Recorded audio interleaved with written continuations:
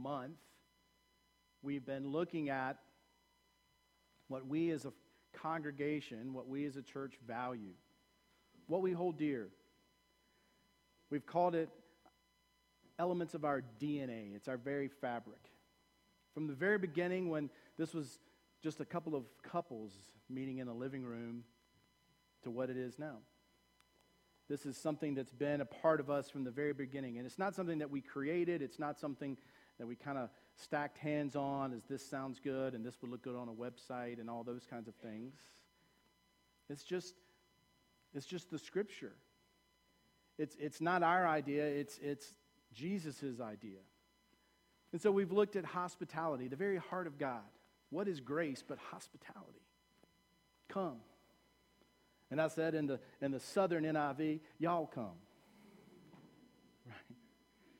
We looked at community, not for community's sake, that's self-absorption. Community for community's sake is a community of a circle that's facing inward so that no one else can get in. Community for community's sake creates us and them, and there is no us and them, it's just us. And that's where evangelism comes in. But what is evangelism but one beggar telling another where to find food? It's telling story. It's telling my story. It's you telling your story of what God has done. That's evangelism. And discipleship. Discipleship, not just being a believer, not just a follower, but a disciple, growing in Jesus.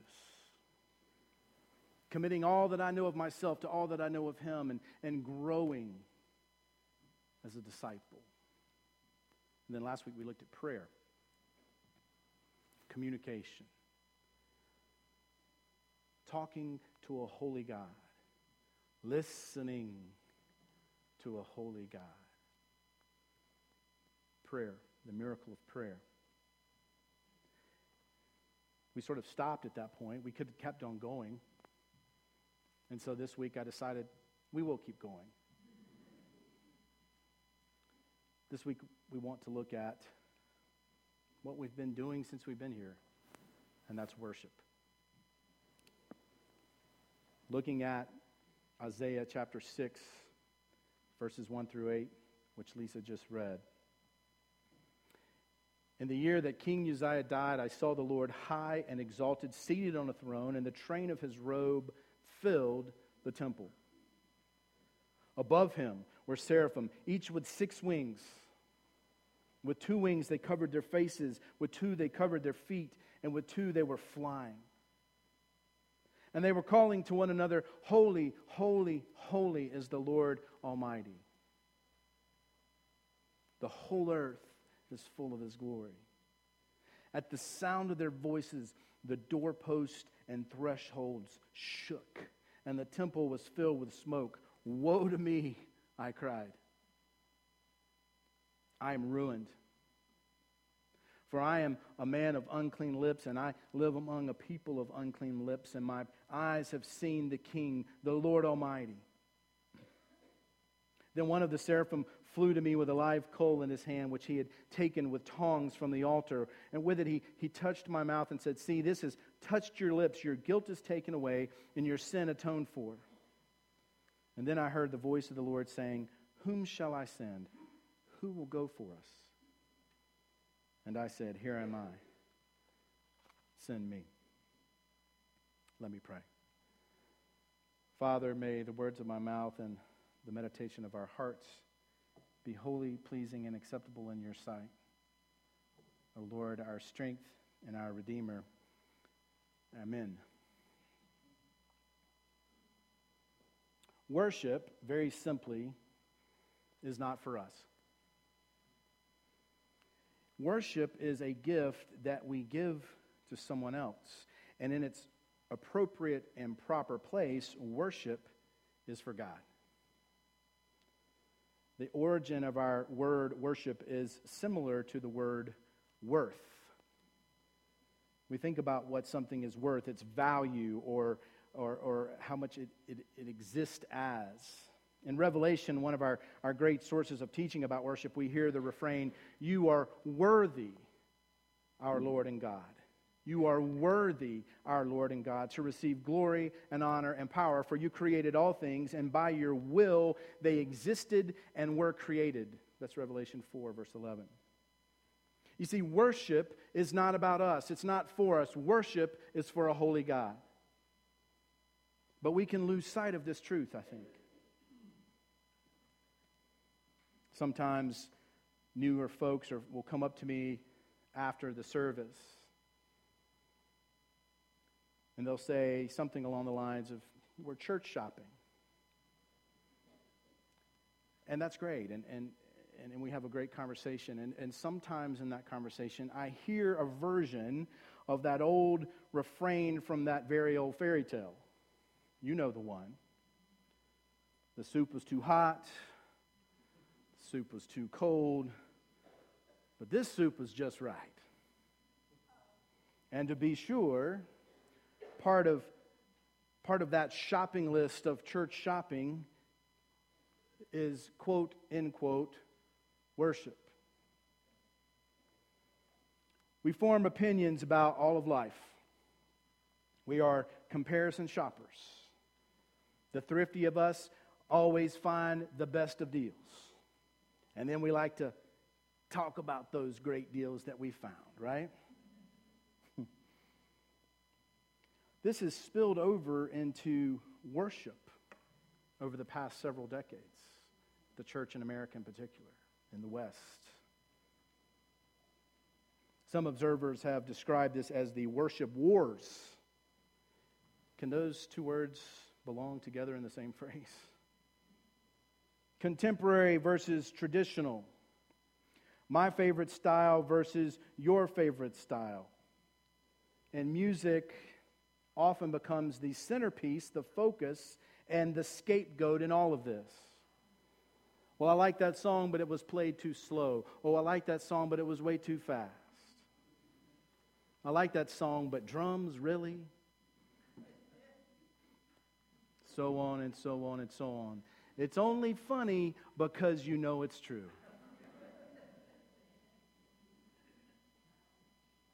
Now, there is, to be sure and to be true, profound worship in any style. But going down that road of style leads us to the wrong place. Because it places everything in the context of my preference or your taste. And worship, church, is not about me, it's about God. Worship is unique in that it is not about your preference or mine at all. It's something else altogether. It's not for us. It is for God. It is the offering of our very best selves to a holy God. There's a deep biblical tradition of worship, of giving our best offering, our first offering, the first fruits of the harvest to God. Christians, believers, worship on the first day of the week. This is not the week end. We are at the week's beginning. And we are gathered together to give our best, to give our first fruits, the first act we do in this week, before we go to school, before we go to work, before we go to the activities at infinitum.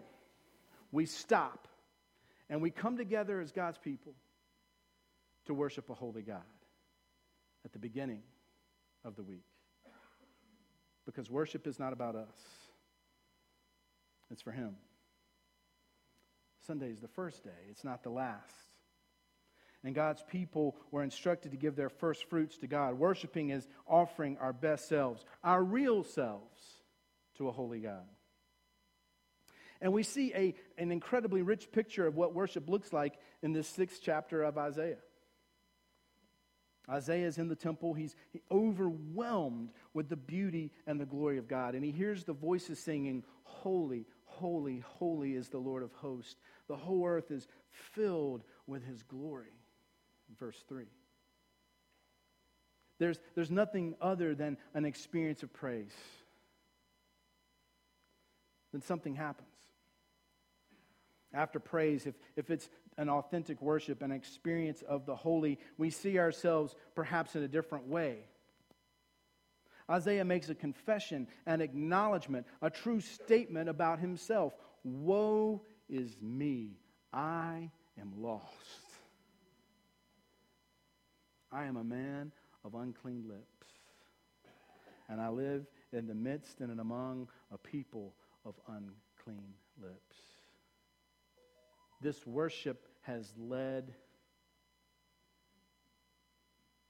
to a true and right self-diagnosis. When we worship God, we are somehow changed. This is not the purpose of worship. It's not about us.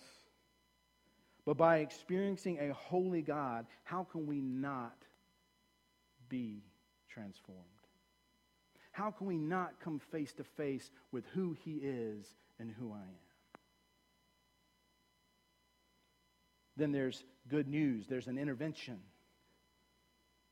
Our guilt is taken away. Our sins are forgiven. The God of Scriptures is powerful and mighty, holy and beyond us, but at the same time gracious, merciful, steadfast, and abounding in love, because the love of the Lord endures forever. But more about that next week. But our guilt is taken away. Our sins are forgiven. But that's not the end of worship. That would be enough. But that's not the end. Worship is more than a relationship between God and the individual. When worship is authentic, when it is an experience of the holy, there is unfinished business. Because you see, holy God then has our attention. The audience of one has our attention. Then I heard the voice of the Lord saying, "Whom shall I send? Who will go for us?" And Isaiah responds, "Here I am, Lord. Send me." If we've entered into the world of the Scripture, if we've looked at it, we're a long way away from church shopping with a punch list of things, of programs, of X's and O's, important though they are. When we've entered into worship, we're a long way from sizing up the deity that matches our temperaments and taste, our styles and our status. The roles have been reversed. The world has been turned upside down, and all of a sudden we are a part of someone else's agenda instead of Him and my worship being about mine. Worship is about praise, confession, forgiveness. And from worship there flows the desire and the call to reflect God's glory beyond the temple, beyond the congregation, beyond the building, outside to the world. So there's an invitation with worship. Whom shall I send, and who will go for me? Who will go for us? Then there's a response. Here am I, send me. You see, worship is not about us. Yet when we have worshiped God Almighty, we are transformed.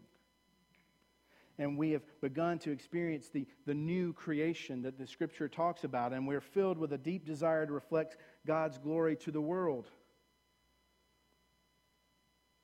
Beginning right in the home that we live in. Without worship, everything else is threatened. We see our gifts as our own possessions. And we start to leverage them against other quote-unquote possessions. We see the world as a resource to be used. We see our neighbor as competition for the goods that we seek for ourselves. And the truth is whatever spin we can put on it. Without worship, we easily deceive ourselves. Without worship, I deceive myself and I ignore others. And my world becomes very simply mine. And I start to change light bulbs by holding the bulb while the world revolves around me.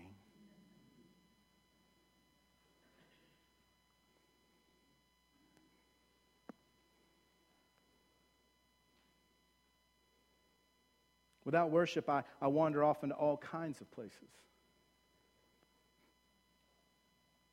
And none of them is the destination that God wants for me to be in. Passionate worship changes all of life.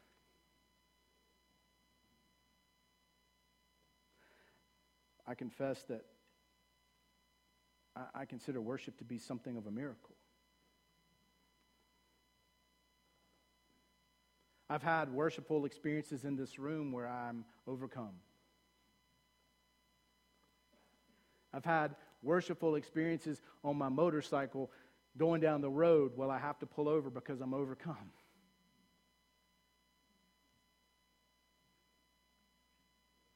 It's not about a place or a style. It's not about drums or guitars. It's about a holy God.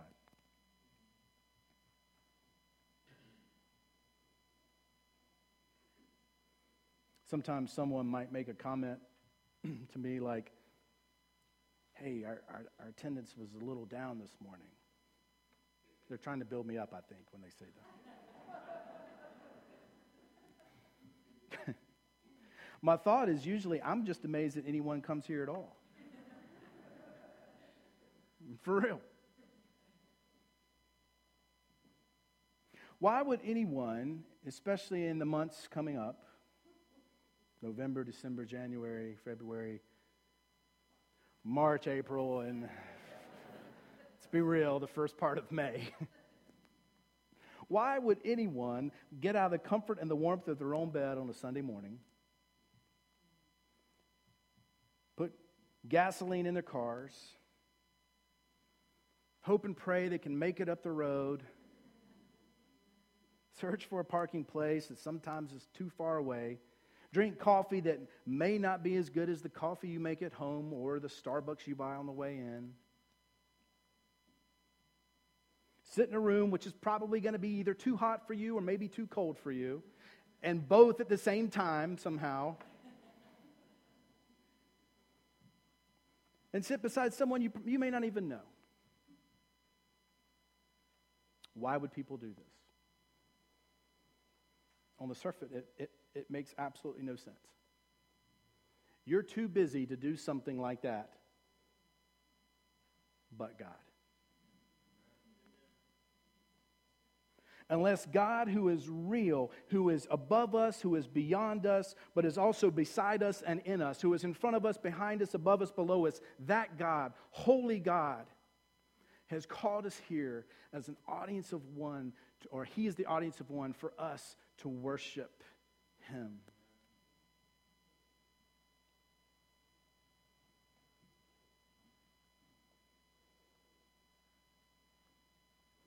Worship's not about us.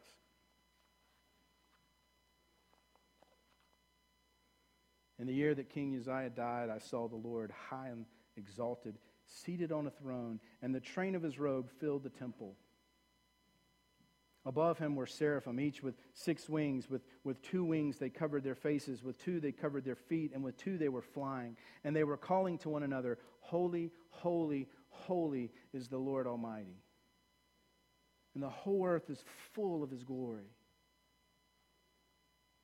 Am I paying attention to that? At the sound of their voices, the doorposts and the thresholds shook, and the temple was filled with smoke. Woe to me, I cried. I am ruined. For I am a man of unclean lips, and I live among a people of unclean lips, and my eyes have seen the King, the Lord Almighty. I have had an experience with holy God. Then one of the seraphim flew to me with a live coal in his hand, which he had taken with tongs from the altar, and with it he touched my mouth and said, See, this has touched your lips. Your guilt is taken away, and your sin atoned for. Glory be for the cross and the resurrection. And then I heard the voice of the Lord saying, Whom shall I send? And who will go for us? And in response to all that I had seen and experienced and encountered, I said, Here I am I. send me. Amen.